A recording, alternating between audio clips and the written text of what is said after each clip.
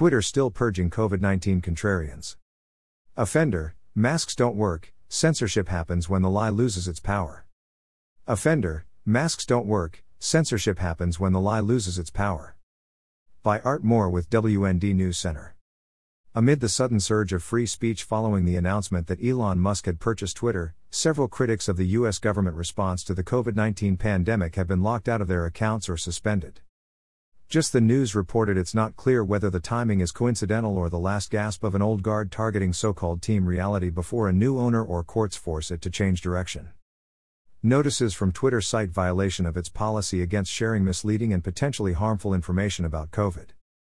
On Wednesday, writer AJK was suspended for a tweet that said that masks don't work and censorship happens when the lie loses its power. Virginia school activist Marianne Jensen was suspended Wednesday for a similar tweet. The account of Edward Dowd, a former Wall Street executive whose analysis of CDC data shows an alarming rise in deaths among millennials over the past year amid the COVID vaccine rollout, is under a 7-day suspension.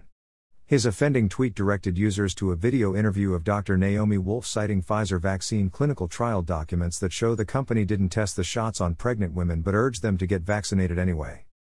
Former New York Times reporter Alex Berenson, a leading critic of the COVID-19 vaccines, is challenging Twitter's permanent suspension of his account in a breach of contract lawsuit that has been advanced by a federal judge.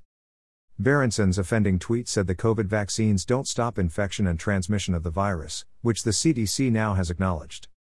Daniel Kotzen, who is suing federal officials for coercing Twitter to censor purported COVID misinformation, wrote a flagged tweet that said known potential side effects of COVID vaccines include myocarditis, blood clots, and strokes. Last month, New York art gallery owner Eli Klein received a 7-day suspension for saying most immunocompromised people are not at high risk from COVID. The risk for children is low, he said, and many, if not most, already have natural immunity. Meanwhile, the Babylon Bee remains locked out of its account 6 weeks after Twitter cited the satirical site for targeted misgendering after it named transgender official Dr. Rachel Levine its Man of the Year. Just the News reported the social media site Linktree deplatformed Libs of TikTok, which simply shares videos of radical progressives, for inappropriate use of its service.